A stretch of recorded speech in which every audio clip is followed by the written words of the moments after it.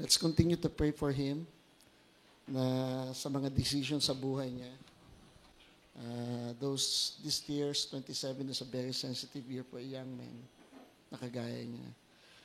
Well, thank you sa Panginoon, sa kabutihan sa ating lahat.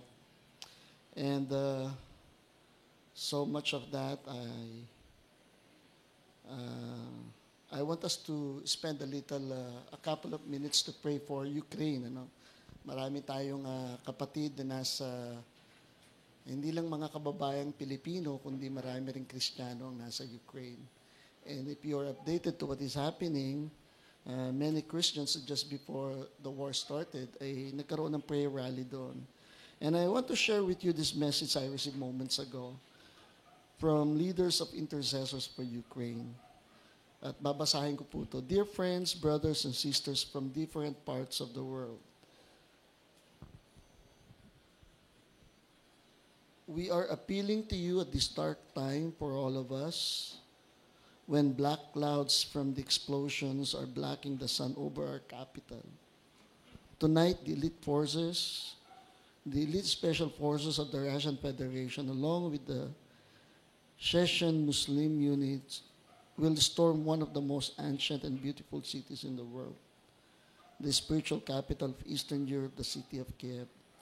Everyone who can hold a weapon has reason to defend the capital, including students, school children, and even the retired. Well, as far as I know, 18 years old, lahat ng lalaki that 18 years old to 55 years old are not allowed to leave the country. So they were forced to fight to defend to fight for their country. So wala akong nakakalabas ng bansa. Lahat ng lalaki ay naiiwan mula sa gulang na 18 years old to 55. And tonight and tomorrow are crucial. Everything that the entire civilized world believed in and built up thus far is at stake. With tears in our eyes, we ask you, regardless of the time zone, to spend all of this fasting and praying to God.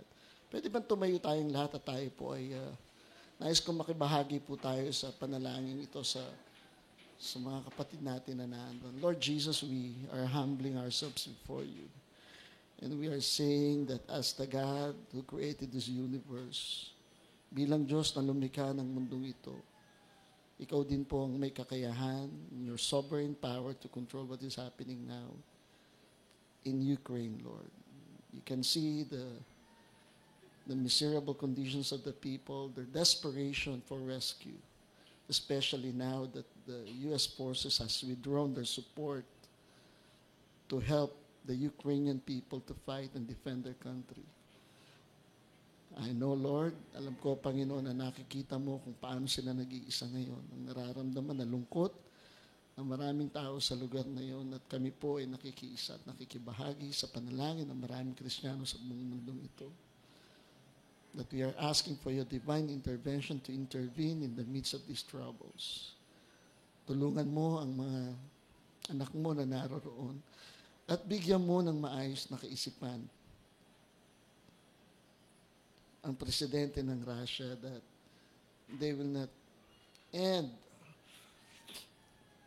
with their action killing much more people that will worsen the situation, but they will approach a diplomatic forum that will benefit both parties. Salamat, Panginoon, sapagkat alam namin anuman ang nangyayari ngayon. Ikaw ang Diyos ng mga Diyos at Hari ng Hari at Panginoon ng mga Panginoon na mananatili, Panginoon, na mag-iingat sa aming bansa. Kaya huwag mong hayaan ito'y makaapekto sa ekonomiya ng buong mundo, lalo na sa mga panahong ito na maraming tao, Panginoon, na dumadanas ng kahirapan, ang banta ng panganib, banta ng karamdaman, at kahirapan na nararanasan ng maraming tao. Lord, I pray that you will spare us from all these troubles, that we will be united in seeking your help, Lord, that we will be united. Makita namin ang aming mga sarili, Panginoon, na this is not time to fight over petty issues, but instead that we will be united together as brothers and sisters. Lord, ikaw po ang mamagitan sa sigalot na ito. Ingatan mo po ang dalawang bansang ito at wala na pong iba pang bansa ang madamay. Tinataas ko po ito sa iyo. At sa umagang ito, sa aming sama-samang pagsamba sa iyong pangalan, ay samahan niyo po kami ngayon at pagpalain niyo yung salita at pagpalain niyo po, Panginoon, ang lingkod niyo. Lalong-lalo na po, mga anak mo na naandito ngayon, na bukas ang puso na handang makinig sa inyo, Panginoon. Father, thank you. This is my prayer. In Jesus' name, amen and amen. Makakaupo na po tayo. Well, and I still would like to encourage you that you include them in your personal prayer. Pero iba talaga yung may corporate prayer na sama-sama po tayong nananalangin. At lubhang nakakalungkot yan. At if you are continuously updating yourselves to the current events, iniwan na sila ng Amerikano and all those NATO countries was withholding their support. Asang-asa ang presidente nila, natutulong ang Amerika pero hindi sila tinulungan. At this is the U.S. President who said they will not send troops so that it will not further worsen the situation. So that's the reason. Salamat that we are enjoying our freedom in our country. Hello, are you there? Salamat dahil malaya pa tayo dito at ang gospel ay naipapangaral. At though we are sad somehow kasi hindi lahat ang nakakadalo at hindi natin masisi ang mga tao sapagkat na pumunta sa simbahan, nag-iingat sila at may takot sa kanilang puso. Pero sa atin talaga ay natutuwa tayo. The church, I do not know until when are we going to adjust ourselves. Hirap na hirap ang maraming simbahan. Mega churches like GCF up until now, walang physical service. Lahat sila naka-Zoom. Pero ang testimony nila, naririnig ko yung isang kapatiran na dumadaan. Pero pastor, nakakatuwa kasi kahit wala kang physical service, ang offering namin mas tumaas. Nakaka-encourage yun. At, I mean, it's not the money I'm talking about. It's their passionate to support the ministry. At alam ko, gano'n ang mga Kristiyano talaga. Walang naguutos sa atin sapagkat ang una nating minamahal yung Panginoon at gagawin natin lahat ng bagay para sa kapakanan ng Iglesia ng Diyos. I want to share to you about the title of the message, Glory Through Suffering. That's the title of the message this morning. Okay, ang kadakilaan pagkatapos ng kapighatian. At tama-tama yung inawit natin kanina at talagang humaplo sa puso nating lahat. At ewan ko natatandaan nyo yung inawit nyo kanina, sabi nung awit ay, sa dalamhati at sa kabiguan at sa pusong nasugatan. Talaga namang marubdob nung panalangin. Kung sino man ang gumawa ng awit na yun, talagang dumaan yun ng maraming sigalot sa kanyang buhay. Now, there's glory through suffering. Siguro, the least that a person would want to happen to his life is not to suffer. Siguro yung least na gusto ng tao na mangyari sa buhay niya ay hindi dumanas ng kahirapan. You wouldn't want to suffer, right? Ayaw ninyo. Ayaw natin yan. Yan ang pinaka-least na gusto nating mangyari sa buhay natin. And I would like to read our text today. This is in 2 Corinthians chapter 4, verses 16 to 18. And the Apostle Paul was saying, therefore we do not lose heart. Sa makatuwid tayo po ay hindi tinatakasan ng lakas ng loob.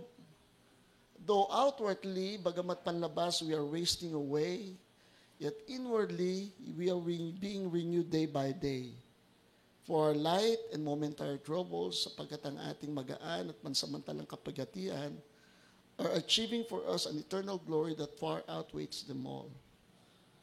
Ay hindi maikukumpara sa isang kaluwalhatian ng kadakilaan na babaliwalain ang lahat ng nararanasan nating kahirapan. So we fix our eyes. Sa ganun ay ating itinutuon ang ating paningin sa mga bagay, hindi sa mga bagay na nakikita, kundi sa mga bagay na hindi nakikita. Since what is seen is temporary, but what is unseen is eternal. The following verse,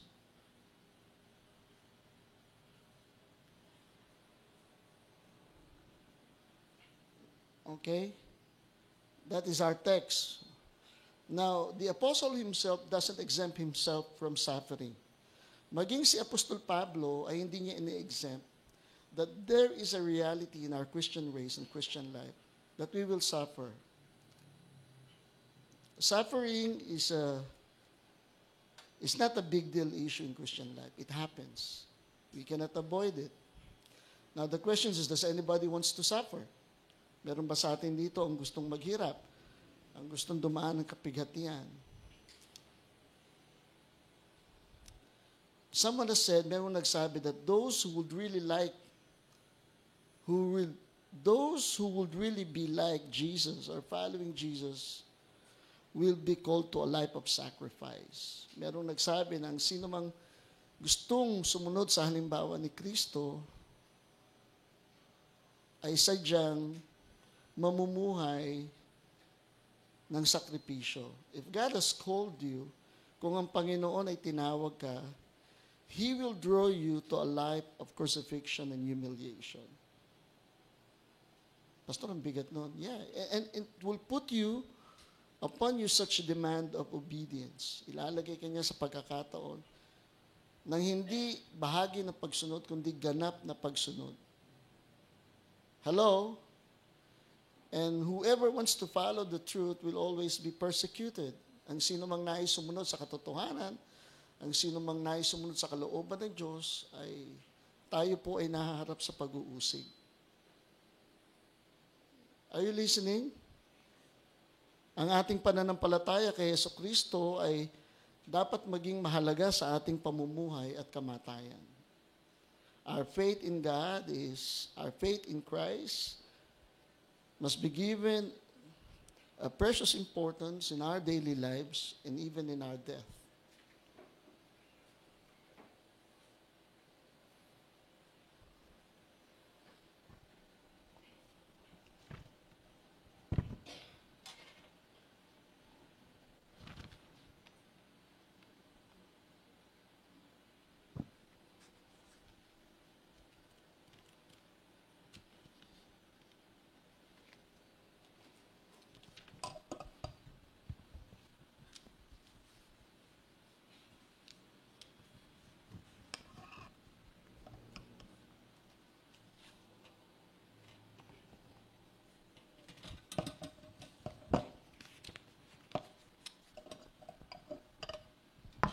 So often, kadalasan po, Christians have severe and fiery trials.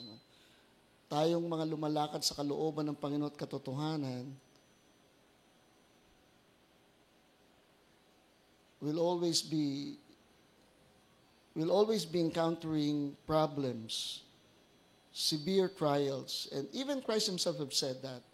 Kanina, yung ating song leader, binanggit niya in John chapter 16, verse 33, that in this world you will have tribulations. Ano po yung tribulations? Yun po yung kapighatian. And the Lord gave us an assurance that be of good cheer. I have overcome the world. We are affected bodily, we are affected mentally. Some are financially troubled, others are indirect or indirect attack of the enemy. So itong mga problema dinadaanan natin bilang mga Kristiyano ay pwedeng physical, pwedeng mental, pwedeng finances, o pwede ito po ay direct at indirect na atake ng kaaway sa atin.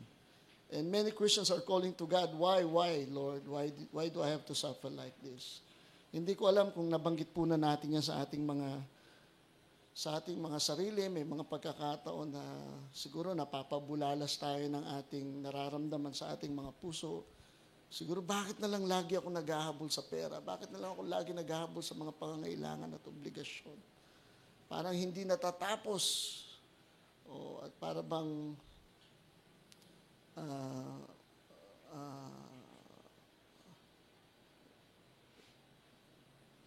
napagsarhan ka na ng pintuan ng langit at ikaw ay nakubabawan ng madilim na kapaligiran.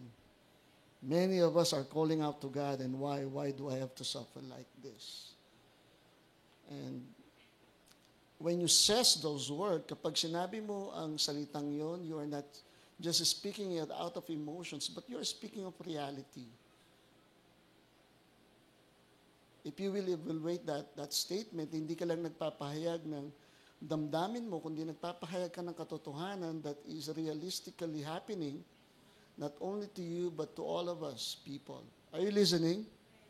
In fact, the Bible says that there's no temptations that came to you that is not common to men. Walang dumating na pagsubok sa iyo na hindi common sa ibang tao. If you are having problems with finance, other people have problem too. Amen? If you have problem with ganito, yan din po ay nararanasan ng iba. So lahat tayo ay nakakaranas ng problemang ito. Siguro ang kaibaan lamang natin, hindi nung binigay natin ang buhay natin sa Panginoon ay nalibre na tayo sa lahat ng problemang ito. Actually, ang sinasabi ng iba, nung naging Kristiyano ako, pastor, mas dumami ang problema ko. Dati hindi ako nagkakaroon ng problema sa pananalapi, pero nung naging Kristiyano ako ay bigla ako ng problema. Kasi nga, nasanay kang mamuhay ng illegal, marahil. At ngayon, Kristiyano ka na, inalis, yung iba kasi, for example, may mga taong nabuhay dahil sa pagsasabong. Nung na-born again, hindi na pwede magsabong. May Kristo sa sabungan kaya lang hindi yung Kristong totoo. Nung matagpuan niyo yung totoong Kristo, he know for a fact that he has to leave his old ways and live to a new life in Christ. And so it's really hard. Hello? To follow the Lord and submit to His will. At hindi ito itinago ng Biblia sa atin. In fact, in Philippians chapter 1, verse 29, it says, "It was granted on your behalf not only to believe on Him, but also to suffer for Him." Gustong-gusto ko yun, to suffer for Him. You know, I may suffer to all kinds of problems in this world, but to suffer for Christ is a privilege and opportunity. Hello? Nung araw na wala tayo sa Panginoon, naghihirap ka rin, dumadaan ka rin ng problema. Pero yung iyak mo na yan, naiyak mo lang sa sarili mo. Pero ibang klase itong nasasaktan ka, dumadaan ka ng problema for the sake of Christ. Amen? Hello, are you listening? So, ipinamamanik sa atin, hindi lamang ang manalig sa Panginoon, hindi lamang ang maniwala sa Panginoon, ngunit makibahagi sa kanyang kahirapan. Now, this verse states a plain fact. Ito pong talatang ito ay nagpapahiwatig ng katotohanan na ikaw at ako ay merong double opportunity. And what is that, Pastor? The number of opportunities to believe in Christ. You surely want to be saved, amen? You surely want to be saved. We surely want to believe on the Lord Jesus Christ and be saved. Now, this is the least you can do. Maraming Kristiyano gusto nila maging Kristiyano para, bakit gusto mabuhay? Kasi gusto ko pumunta sa langit. Well, okay naman yan. And we can start our Christian life by that principle. Kasi ako, ganun din naman ako. Nung makilala ko ang Panginoon, ang iniisip ko yung, pag ako ay namatay, ay papunta ako sa langit. We surely want to believe on Christ and be saved, to receive forgiveness of our sins, to go to heaven, and that is okay. Pero merong isang pangalawang oportunidad, hindi lamang ang manalig sa Kanya, kundi ang maghirap para sa Kanya, to suffer for His sake. Now in Hebrews, the Apostle Paul was saying, hindi ko na nakuha yung talata, pero in your service to God, consider Him who endured scorn, paglibak sa Kanya, and sabi daw, you have not come to the point of shedding your blood in your service to Christ. Meron na pa ditong nakulong para kay Kristo? Meron na ba dito ang nakasuhan dahil kay Kristo? Siguro nausig tayo, minura tayo, pwede pa, pero yung nakulong tayo, hindi pa. At sinasabi ni Pablo, hindi ka pa umaabot sa pagkakataon na merong dumanak na dugo sa paglilingkod natin sa Panginoon. Siguro ang karaniwang problema ng mga Kristiyano sa atin this modern age was sa paglilingkod mo, nawalan ka ng pera, that is common. Iniwanan ka ng kaibigan mo, yung matagal yung relasyon ng kaibigan mo na dati ay maganda, nung malaman niya ikaw Kristiyano, iniwan ka. And these are the common problems. But the Apostle Paul was speaking about a different kind of suffering. When Jesus ascended to heaven, in Acts chapter 2, and sent the Holy Spirit to them, and they were baptized, and they speak in other tongues. And then the early church started, nagsimula ang iglesia. In Acts chapter 8, many apostles were scattered. Niloob ng Panginoon na sila usigin para sila ay magkahiwa-hiwalay. You know, there's a season in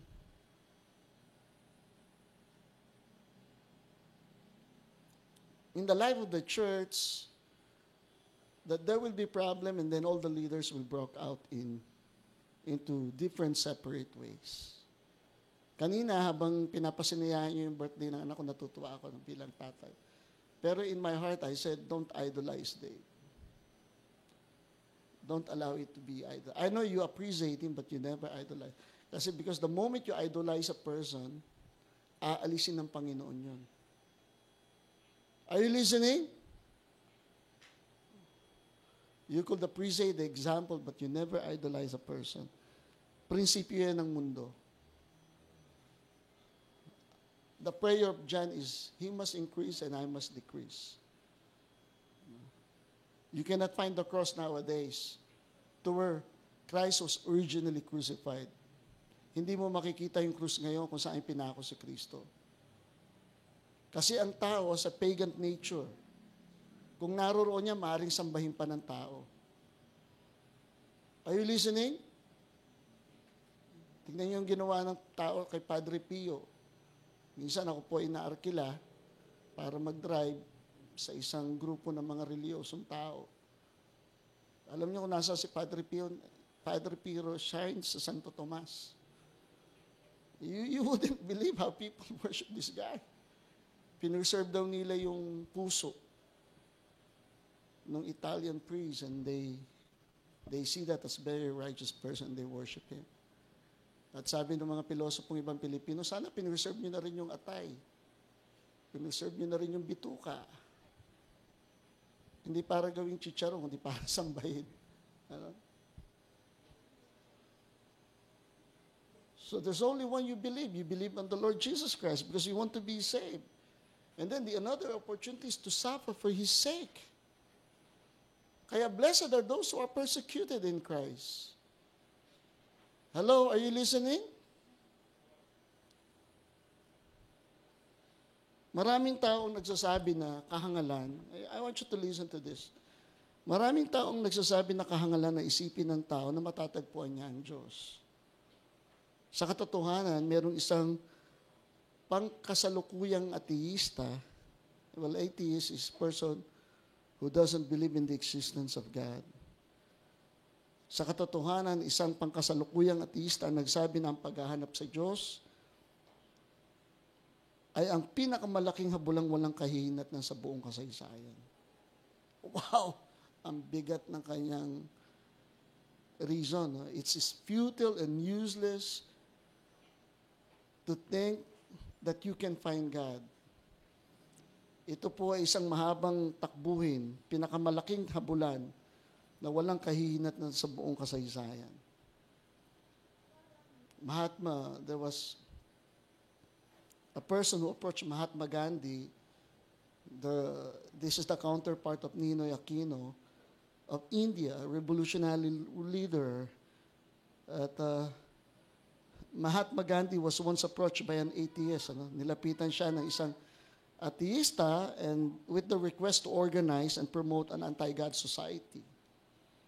Sabi niya ay lumapit siya kay Mahatma Gandhi at gusto niya mag-organize ito at mag-promote ng isang anti-God society. And Gandhi replied, si Mahatma Gandhi ay tumugon at sabi niya, "It amazes me to find an intelligent person who fights against something which he does not at all believe exists." Nakakamanga na makakita ng taong intelihenteng katulad mo para ipaglaban ang isang paniniwala na ikaw mismo naniniwalang walang Diyos. So whom you are fighting for?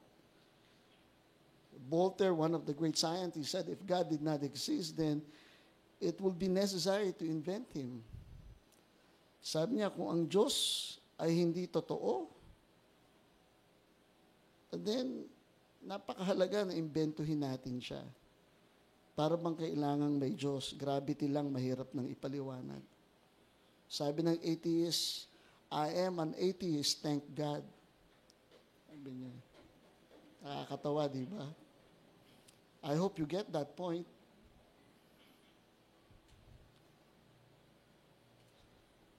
Subalit, kung nadama natin minsan malapit tayo sa Diyos, at ngayon ay pakiramdam ninyo ay napakalayo, o kung hindi pa ninyo nakikilala ang katunayan ng isang relasyon sa Kanya, huwag kayong maniwala na tayo ay nasa isang habulang walang kahihinatnan.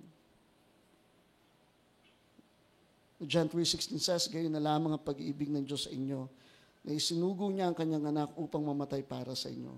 Samantalang nangangapa tayo sa dilim sa paghahanap sa Kanya.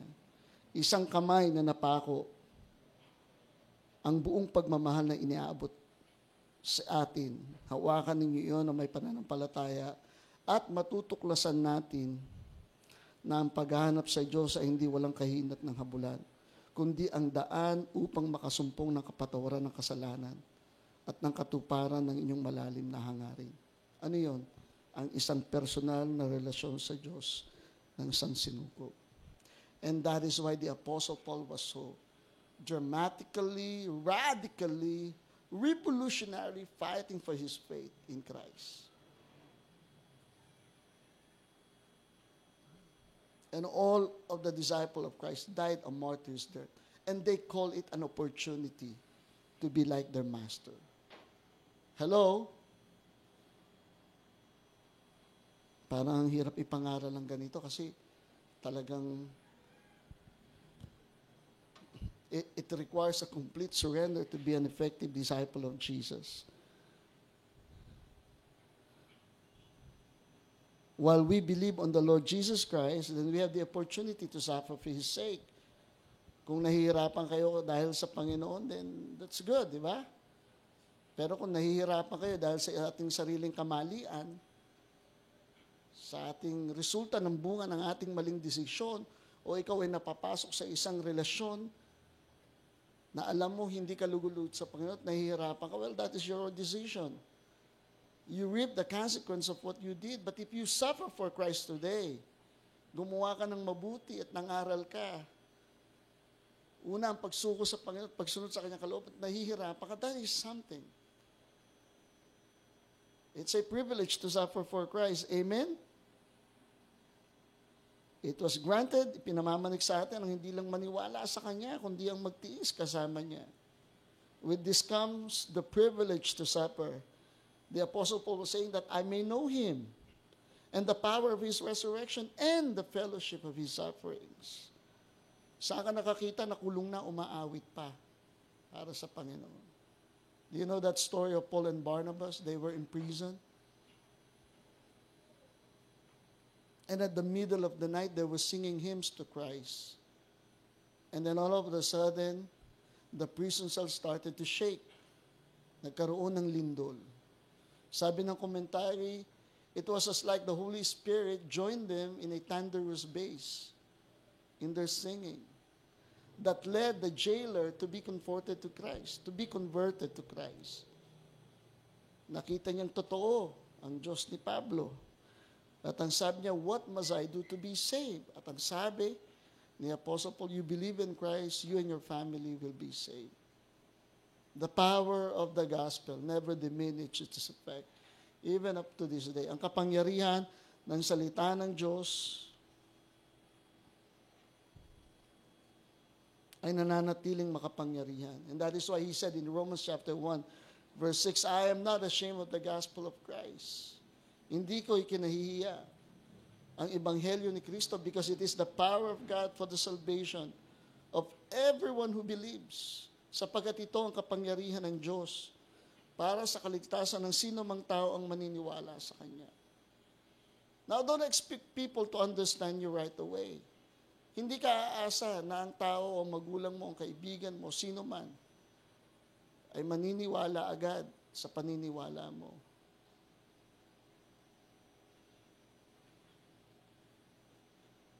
It will take a while until there will be an illumination of the Holy Spirit that will enlighten their minds. And one of these days, tatawagin sila ng Panginoon. At kagaya mo, sila po ay magsusuko ng kanilang buhay at maglilingkod sa Panginoon.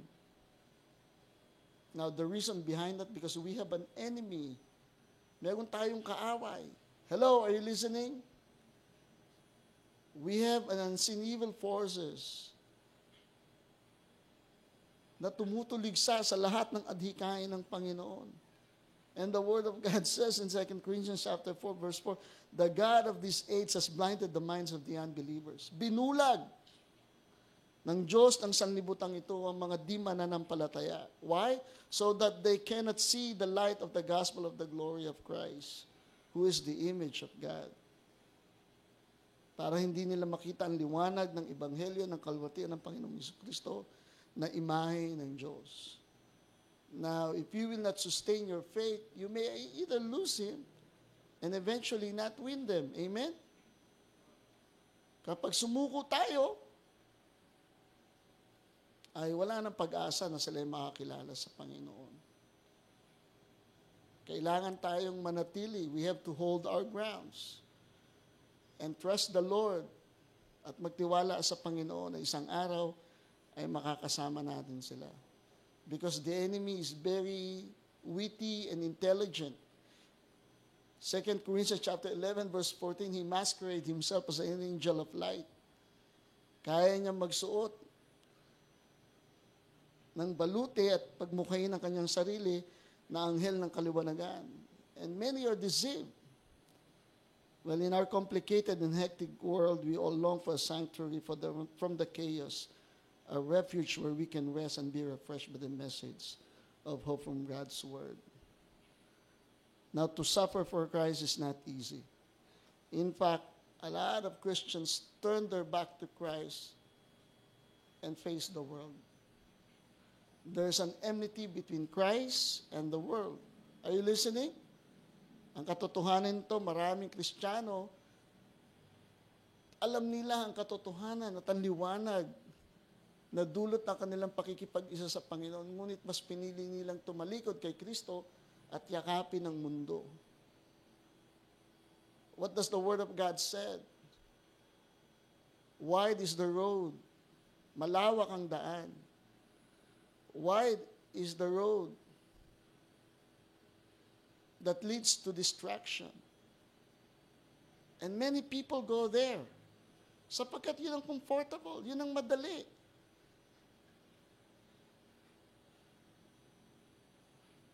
But narrow is the road, subalit makipot ang daan, patungo sa buhay na walang hanggan. And only a few people find it.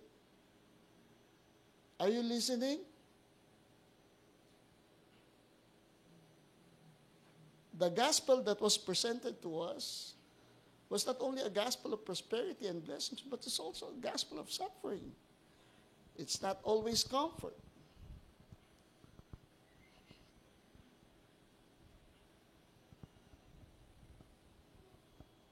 The mother religions of our religions are materialism.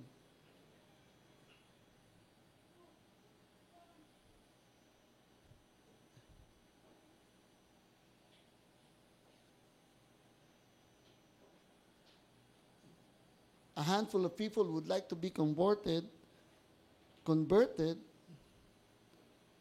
because that will benefit us. Sapagkat yun ay magiging kapakinabangan sa kanila. Pero ang ebanghelyo na ipinangangaral ng Biblia at ni Pablo ay puno ng pagdurusa from the first Paul missionary journey up to fourth missionary journey. Every now and then the Apostle Paul encountered problems. It is no longer an issue to him of sufferings. Sanay na siya doon sa kanyang paglilingkod. You know, I also have a moments of that. Siguro kung meron man ako ngayon, talagang hindi ko din masasabing deserve ko. Pero sa totoo talagang, alam nyo, nung mga panahong nagsisimula rin kami sa ministeryo, dumadanas, yung nararanasan ko ngayon, hindi ko na rin nararanasan. Talagang may gabi na magkatalikod kami ni Sister Tess. Dahil wala naman kami talagang iluluto. It was a silent night. David was with me. All my children were with me during the time we're pioneering a church. Nagsisimula kami ng gawain. Tumira kami sa loob ng simbahan. Meron kasi akong ugali that I always accommodate people. Magiliwin ako sa bisita. Pag nag-start ang service na 9 o'clock, gusto ko nakalinis na kami. Saturday night, minamap ko na yung buong simbahan. Magpe-prepare pa ako ng message. Then the following night, sasabihin ko kay Sister Tess, kailangan maayos na natin kasi alas 9, darating na yung mga tao. At minsan, nag-aaway kami. At minsan, nagkaroon ng matinding pag-aaway.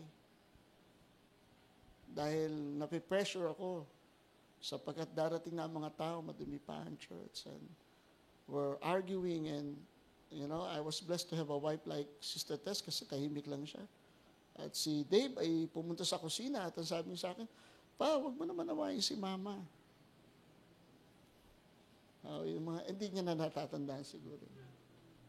And it touches my heart. Talagang, kaya minsan, pag nakikita ko yung mga nagsisimulang magawain, talagang hubaran ka ng pride. Minsan, madali kasing magsalita eh. Mag-put up ka ng church. You start your church. You lose your privacy. You lose your time. You lose your dream.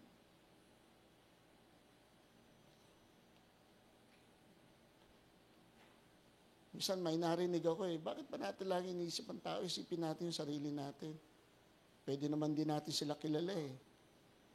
But, that is not where God called you. Hello?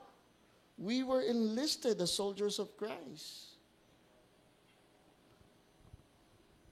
Be men of courage in contending the gospel. Naalala niyo, sinabi ng Panginoon kay Pablo in Acts chapter 23, verse 11, while he was in his mission journey, nagpakita ang Panginoon, siguro lublang hirap na siya at nagdarahop. Ang sabi ng Panginoon sa kanya in Acts chapter 23, verse 11, the following night, the Lord stand near Paul and said, yung sumunod na gabi ay nagpakita ang Panginoon sa kanya at sinabi ng Panginoon sa kanya, take courage, Paul. As you have testified about me in Jerusalem, and you must also testify in Rome.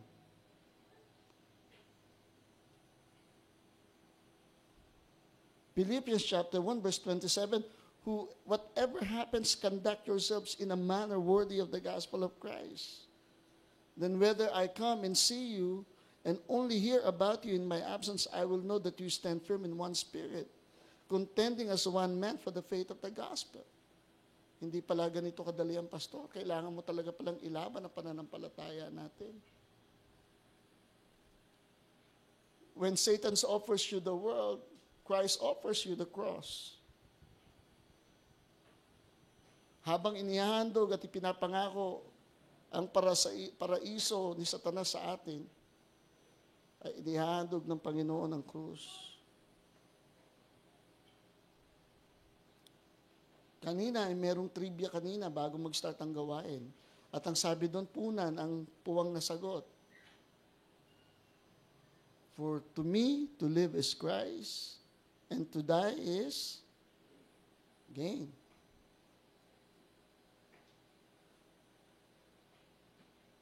Ang mamatay kay Kristo ay alin? Pakinabang. Pero huwag muna tayong mamatay. Kasi maglilingkod pa tayo. Marami pa tayong gagawin sa Panginoon. At alam niyo ba sa labanan, habang lumalalim ang labanan, at nasusugatan tayo, lalong sumasarap ang labanan. Hello? Habang nililibak tayo, para tayong damong pinutol, maya-maya tumutubo. Kailanman hindi natalo ang pangangaral ng salita ng Diyos. Itong era na magugulat ka, parang apoy na sumusulpot ang mga simbahan. 12 years ago, when started this church, tayo lang nandito. Ngayon, meron na rin dyan. Si Manny Pacquiao, nagtayo na rin ng church niya dito. Yung Lanso na pinagkakapian natin, may simbahan ng siya dyan. Okay. The gospel is propagating. And just before Jesus comes, there will be a worldwide evangelizations of the gospel. Meron pang kalahatang pangangaral ng salita ng Diyos at nagpapasalamat ako sa Panginoon sapagkat ang sisipag na ating video team, video and editing team, no? Hindi kayo nagsasawang gumawa ng mga talagang kanina biglang may mga nagiging artista sa loob ng simbahan. Napakasisipag ninyo. Talagang we do everything in our own expense to somehow reach out the people. At kapag nakikita natin may mga lumalapit sa nagiging Kristiyano ay napaproud tayo kasi ginamit tayo ng Panginoon sa buhay nila. Amen? Sabi ko nung araw, Lord, bigyan mo lang ako ng 10 Kristiyano sa pagpapastor ko. That will fulfill me already. Sabi ko nga sa asawa ko, meron lang 2 magpastor sa loob ng church bago ako mamatay. Very proud pastor na ako. Because there's someone who will follow the legacy. But as I see it today, isa na yung anak ko doon. Kahapon ay nandun kami sa Batangas at humarap ako doon sa 2 tiyuhin ng misis ko. At ang sabi niya, Pastor, sabi niya gano'n, si Dave ba, ano ang trabaho? Sabi ko, nagtuturo. At sabi ni Sister Teres, nagpapastor din. Ulat. Kasi hindi naman sila mananampalataya. At sabi niya, si Jay ba magpapastor din? Si Sam magpapastor din. Lahat, tinanong na kung magpapastor. Kung magpapastor silang lahat, yan ay isang napakalaking accomplishment, di ba? Yung makita mo yung tao na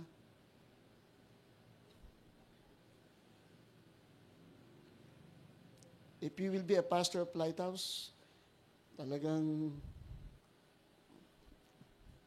unang-una matutuwa ang Panginoon kung talagang may panawagan ka, pero huwag kang dapat matakot. Hello, are you listening? Kaming mag-asawa, minura nung araw. Pasko pa. Sakit na sakit ako, hindi para sa sarili ko, kundi para sa asawa ko. Abogado pa yung nagmura sa amin. Isipin mo, matalinong tao. Pero okay lang yun, kasi salita lang naman yun eh. Diba? But you have to stand on your ground and continue to what you believe is right. The truth only becomes truth after a duration of time. Nakuha niyo yun? Ang katotohanan, mananatiling totoo at mararamdaman totoo. Hindi yung moment na ganito lang. Tumatakbo ang panahon hanggang mapatunayan ng tao na tama ang sinasabi mo. Tatakbo ito ng panahon. Kaka-church mo, kakabawal ng magulang mo. Isang araw sasabihin niya, sama na nga ako dyan sa church mo. Napagod na nakabawal sa'yo. Sama na nga ako dyan. Ano pa meron dyan? Talagang tuloy-tuloy ang pagsisimba mo. Naalala ko yung singer na si June Polistico. Na-born again yun. Nag-concert yun. Christian ang kinakanta niya. Na-born again yun dahil doon kanya sa kanyang driver. Bakit ito yung araw ng linggo? Wala ka.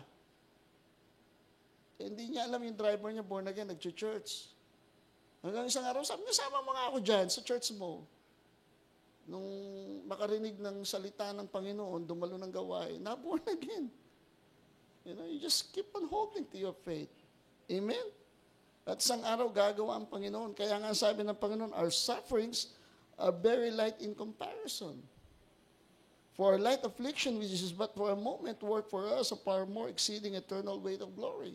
What you are suffering today cannot be compared to the glory that's going to reveal to you one day. Amen? Pambira, this is 1:10. Hindi mo maihahalin tulad o maikukumpara. Ang gantimpalang tatanggapin natin sa Panginoon. Magdaranas tayo ng mga kapagitan sa mundong ito, but once we graduated from this earth, the glory is yours. Hello, are you listening? This physical body will be marred of a lot of pains, but my soul will continue to live. Itong physical kong katawan ay masisira, masusugatan. Ngunit ang aking kaluluwa ay mananatiling buhay magpakailanman sa presensya ng Panginoon. And that is what Christ promised to the criminal that was hung on the cross with Him. Today, you will be with me in paradise. Hallelujah. Amen? To some, life is meaningless. Sa mga di mananampalataya, ang buhay ay walang kwenta. Because it only consists of trouble, turmoil, pain, and sufferings, and tears. But to us as child of Christ, every time we have suffering, we know that life has a plan, for God has a purpose for each life. Ang tanging kaibahan lang natin sa mga naghihirap ngayon, wala silang Panginoon. Kung tayo naghihirap ngayon, alam natin merong plano ang Panginoon. And sometimes God allows us really to go through a lot of sufferings. And that is to prove our sonship. Ipakita sa atin na tayo anak ng Panginoon. Para tayo ay mag-profit. Para tayo ay magbunga ng kabanalan. O kaya tayo ay subukin ng Panginoon. Abraham was tested by God by offering his son Isaac. And he passed that test. Naipasa niya ang pagsusulit na yan. Are we genuine Christians? Tayo ba ay totoong Kristiyano? O Kristiyano lang tayo pag maraming pagpapala? Kristiyano lang tayo kapag tayo ay tumatanggap ng mga blessing. Pero kung tayo ay dumaraan ng pagdarahop, kahirapan, kalungkutan, it's okay to cry, but you have to compose your emotion and wipe your tears away and continue the race. You will be wounded at one time, but it happens. You cry on someone's shoulder, it's okay. Ako po, umiiyak din kay Dave. Kailangan natin yan minsan, maglabas ng ating nararamdaman. Pero that doesn't exempt us not to continue. We have to continue. Even at old age, you still have to fight because kakain ka pa rin, mabubuhay ka pa rin. I was listening to Pastor Ed Lapis, who was speaking about preparing your life in the future. Kahit matanda ka na, kailangan mo pa rin kumita kasi kakain ka pa rin. Kaya kung nag-invest ka, kabataan mo, aani ka. Marami tayong responsibilidad. And how do we respond to suffering? Are we rebelling or submitting to the suffering? Binabaliwala ba natin yan? Bahala kayo, mag-suffer dyan. Kayo lang yan dyan, kasi kayo naman ang nagtayo ng church na, hindi kayo ang that's your responsibility. Ako, babalik ako dito. Pumunta ako, okay lang ako. No!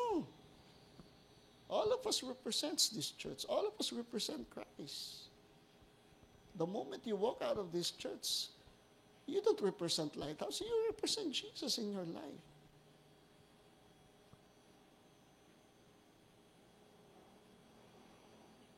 And if you are not submitting to the will of God, then that leads you to hardness. Titigas ang ating puso at hanggang masasanay tayo. We may faint under it. We need not, though for the Lord's days. Ang sabi ng Panginoon, my grace is sufficient for thee. There is grace to bear the thorn, the trial, and the suffering, but my grace is sufficient to you. The power of the gospel is made perfect in weakness. Pastor, mahina ako. Tama, mahina ka. Yan ang hinahanap ng Panginoon. Yung mahina.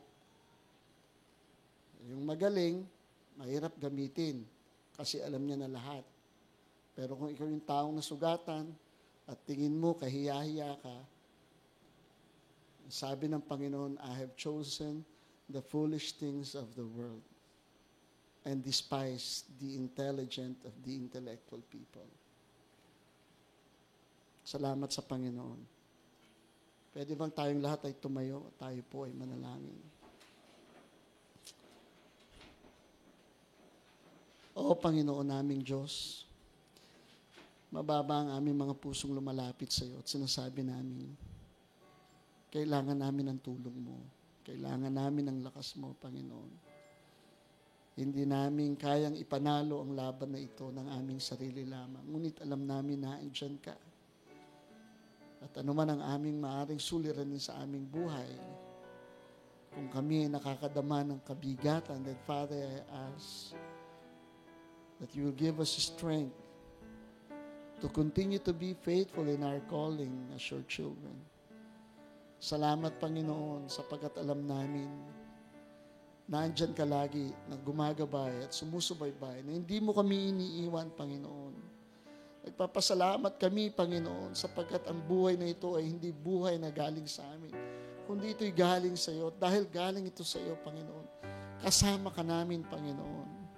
Tulungan mo kaming maging tapat at magtiwala sa iyo at manatiling naglilingkod sa iyo, Panginoon, because that's the only options we have today. And that is to serve you and to glorify your name. Lord, reach out to your children, to those people who are in this church and to those who are online, who are seeking your help and rescue. And Father, reach out your hands towards them and let them feel that you have never forsaken them nor leave them. Lord, salamat, Panginoon, sa iglesyang ito na itinatag mo, Panginoon. At alam namin, patuloy na sasamahan mo kami sa lugar na ito. Mananatiling nananahan ang iyong presensya sapagkat that signifies the victory to us. Lord, thank you.